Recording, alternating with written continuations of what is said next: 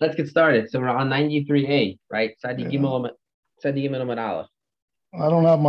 So what we're dealing with is the halacha of what it is that a husband, when the wife takes a neder, takes an oath that what she produces, the work of her hands, is not going to belong to the husband.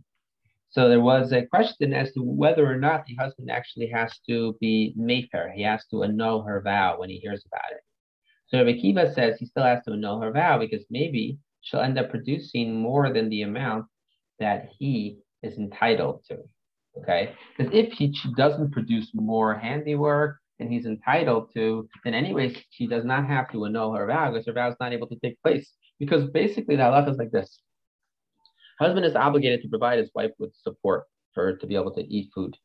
Now, if she makes only enough money to cover the amount of money that his support of her costs, it's actually considered to be his money already, and therefore she can't take a vow to forbid him from benefit.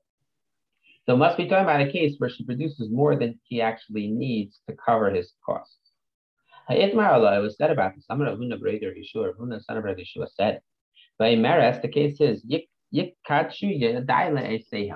says, my hands and the actual work that my hands will produce are consecrated to the one who has made them. The Yadayim is Alma, since her hands exist at the time of her oath. Upliga de Rav Nachman Yitzchak, and it's Machlekas with Rav Nachman Yitzchak. Rav Nachman Yitzchak, Ravuna ke Rav, Ravuna holds like Rav, the Rav ke Rav Yanai, and Rav holds like Rav Yanai. Rav Yanai ke Rav Chia, and Rav Yanai holds like Rav Chia. Rav Chia ke Rebbe, and Rebbe Chia holds like Rebbe. Rebbe ke Rameir, and Rebbe holds like Rameir, a long list. Rameir ke Rebbe Eliezer and Yaakov, and Yaakov ke Rebbe Kiva. What? What do all of these individuals hold? Right, we're slowly listing further back in time until we get to Rebbe Kiva. They hold that a person is able to relinquish or to give over rights to something that is not yet in this world. Okay, and therefore she has the rights to say before she actually is obligated to produce anything. Before that, she's already able to say that they are already considered kadosh. The work of her hands are considered kadosh, holy, and therefore they will not belong to him. Ravuna Maihi, what's the position of Ravuna? The Itmar stated, someone sells the fruit of a date tree to someone else. Amar Ravuna said, before they have come into the world, he's still able to go back on the sale. But he can't go back on it once they've already introduced into this world. Even once they've come into this world, he's still able to go back on it. Amar Nachman, I admit that if the buyer has already picked them and ate them, then we don't take any money from them. Rav, where do we see that Rav holds? Like you can sell something that's not yet in this world. If someone says to his friend, this field that I am buying, and you will have taken possession of it from right now. After I bought it, you will take possession of it.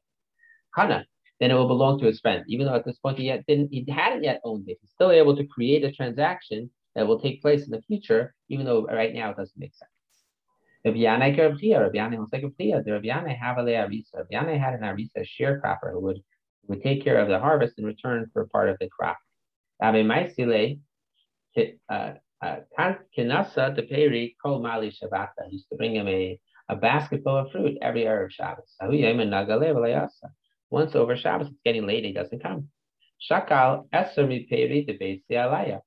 So Rav Yanai takes meiser from the fruits of his house for the produce that the sharecropper is going to bring, even though he hasn't yet received it. And he still takes meiser already. He doesn't want to wait until Shabbos. And Shabbos, you're not allowed to take meiser. Asla Kamei comes in front of Rechia. Amalei says, Shapa about it. Rechia says you did well. The Tanya, we're going to write Laman Tilmad Liyira es Hashem Alekacha Kol Hayamim. That you may learn to fear Hashem your God all of the days, referring to meiser. Elu Shabbos Yom Tovim. This is a reference to the Shabbos and Yom. So what's it coming to teach you, right? How is it connected? Shabbos and Yom Tif to taking meiser. If you say it means to be taking meiser and eating on Shabbos, it's a krola mystery total drabanan. You need a pasuk to teach you that you're allowed to move muktzah. In other words, what would be the potential problem that you're talking about that you need a pasuk to teach you you're allowed to do something? You're talking about being able to move the object. Why wouldn't you be allowed to move the object on a Torah level? Something you did not yet take. We learned that in Shabbos. Yeah, that you could do that. Yeah, exactly. Something you're not yet take meiser from is only forbidden on a rabbinic level, a muktzah. So you wouldn't need a pasuk to teach you that you're permitted to move it. Elalav ki hagamna. Rather, it must be for this halacha. Amar le va'akrayin b'chalma kanar ratzos. But when I was sleeping in my dreams, they read to me a pasuk of kanar ratzos, a reed that is damaged. My lav hachikamrile. Is it not that this is what they were telling me? Hine b'tachta lecha al mishanta hakana haratzos chazai. Behold, you're leaning on a staff for support that is a bruised reed. Light. This is not what it's saying. This is what they're telling me. A bruised reed he will not break. And a wick that is burning very lightly, he will not cause to go out. Rabbi, what was his opinion? The Tanya we learned in the Raisa. He should not deliver it to his master as slave. Rabbi Yomer, Pasuk is talking about someone who's buying a slave with the intention of freeing him. What's the case? Right? In other words, how is this going to create a situation where it's clear that he holds that you can sell something or cause an object's ownership status to be changed before ever taking possession of it? We said we're talking about a case where he took possession of the object with the intent of selling, of freeing it. Because what he did is he wrote with when I will purchase you,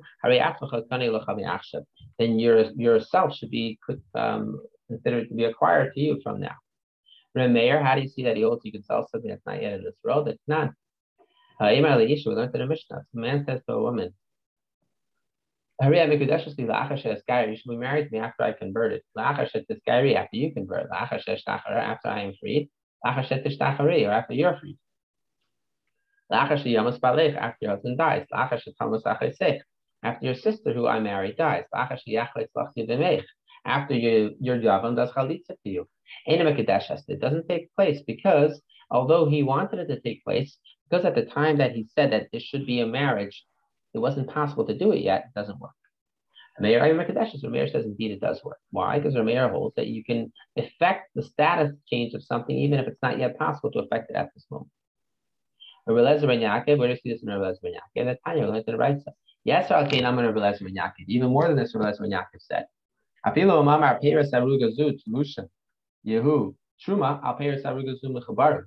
Even if what they said is that the fruit of this bed, right, this row that's already picked, should be truma on the fruit of a different row that's still attached. A peiras aruga mechabarim, or the attached fruit of this row, should be truma al peiras zut lusha, on the fruit of a different row, when it grows to 1/3 and has been picked.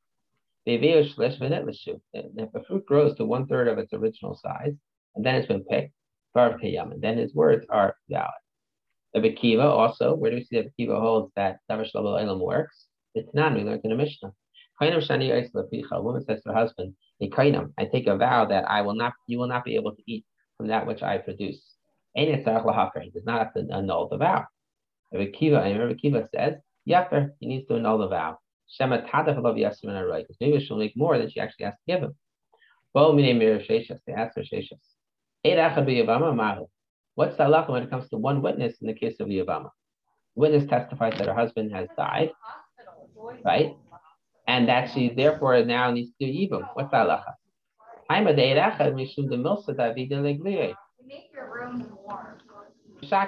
It must be that in Eid Echad, the reason why this is the halacha is because since nobody's going to lie about a case of an Eid Echad. Why? Because why would you lie if we're going to end up finding out that it's really true, one way or the other? So it's something that is very likely to be revealed, the reality. Therefore, over here too, we wouldn't lie. Or perhaps you say, maybe you say the reason why one witness is believed is because she's going to check into the matter very well before she gets married. Over here, keep the zin and the rachmale. Since there might be times where, for whatever reason, she actually wants to get together with her yavam, her brother-in-law, she won't look into it very well, and she'll end up getting married. I'm a little of Sheshes, so Sheshes says to them, Anisua, learn from our Mishnah proof about this idea. Amrullah, if they said to her, your husband died, your son died first, and after your husband died, and it's yabba, and then she does yivam, and then they say to her afterwards, that actually was the opposite. They'd say she should leave the brother that she's even with. Child before and after, is now considered a mamzer.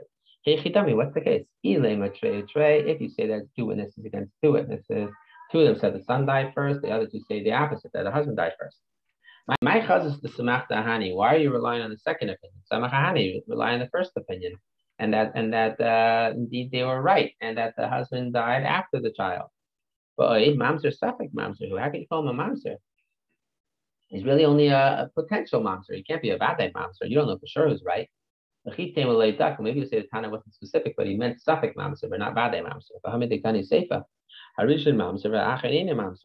When it says in the Seifa that the first one, child is born before the witnesses testify that he died, that the husband died, then it's a mamzer.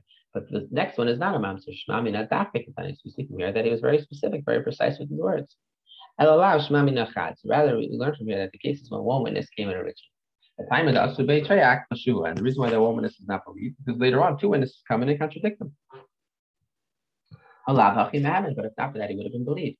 There are those who say, this they didn't ask you. Even the woman herself would be believed. We learned in the Mishnah, a woman who says my husband died, she's allowed to get remarried. If she says my husband died, she can do yibum. Where did we ask about? The mystery of Yavam al-Alma, to allow Yavama to get married to everyone else, to the world, but not to the brother-in-law. My time of day, why would the one witness be believed? Something that is going to end up becoming revealed to everyone, no one's going to lie about. So to over here, he would not lie. Perhaps we say, time of day, but the reason why one witness believes she's going to check into it very well. Not only then will she be willing to get married, but over here she will not look into it very well. She'll get married anyway. Then why? The misnahu, maybe she hates the brother-in-law. The sanula, she hates the brother-in-law. Amru she says to them, Tanisua. Our missions are proof to this. Amrullah, they say to her, your husband has died, and after her son died. In this instance, she gets remarried, and after they tell her, you made a mistake. The husband died first and then the son. I'm sorry, son died first, then the husband. She has to leave the second marriage, and both children are mamzerim. What's the case? If there are two witnesses against each other, why are you so obviously you should rely on the second group? The Mahani rely on the first group. Right? And also mamzer suffix. It should be a mamzer. It's only a mamzer suffix. It was only a possible mamzer. Maybe you'll say you weren't so precise about the words. The fact that the end of the Mishnah says that the first one is a mamzer, child born before the witnesses is a mamzer, child born after the witnesses testify is not a mamzer. So we see from here they did teach specifically. Elalav, so rather the case must be chad. There's only one witness. The time of the Asubei Trayak Pashua. The reason why it's not believed is two witnesses came and contradicted it. But not for that, he would be believed. Okay, we're gonna stop over here. Tomorrow night, 8:30, Bezos Hashem. Not on Zoom. I'm sorry, I didn't mean that. Tomorrow night on Zoom, not in the JSN, only on Zoom tomorrow night at 8:30. Okay? All right.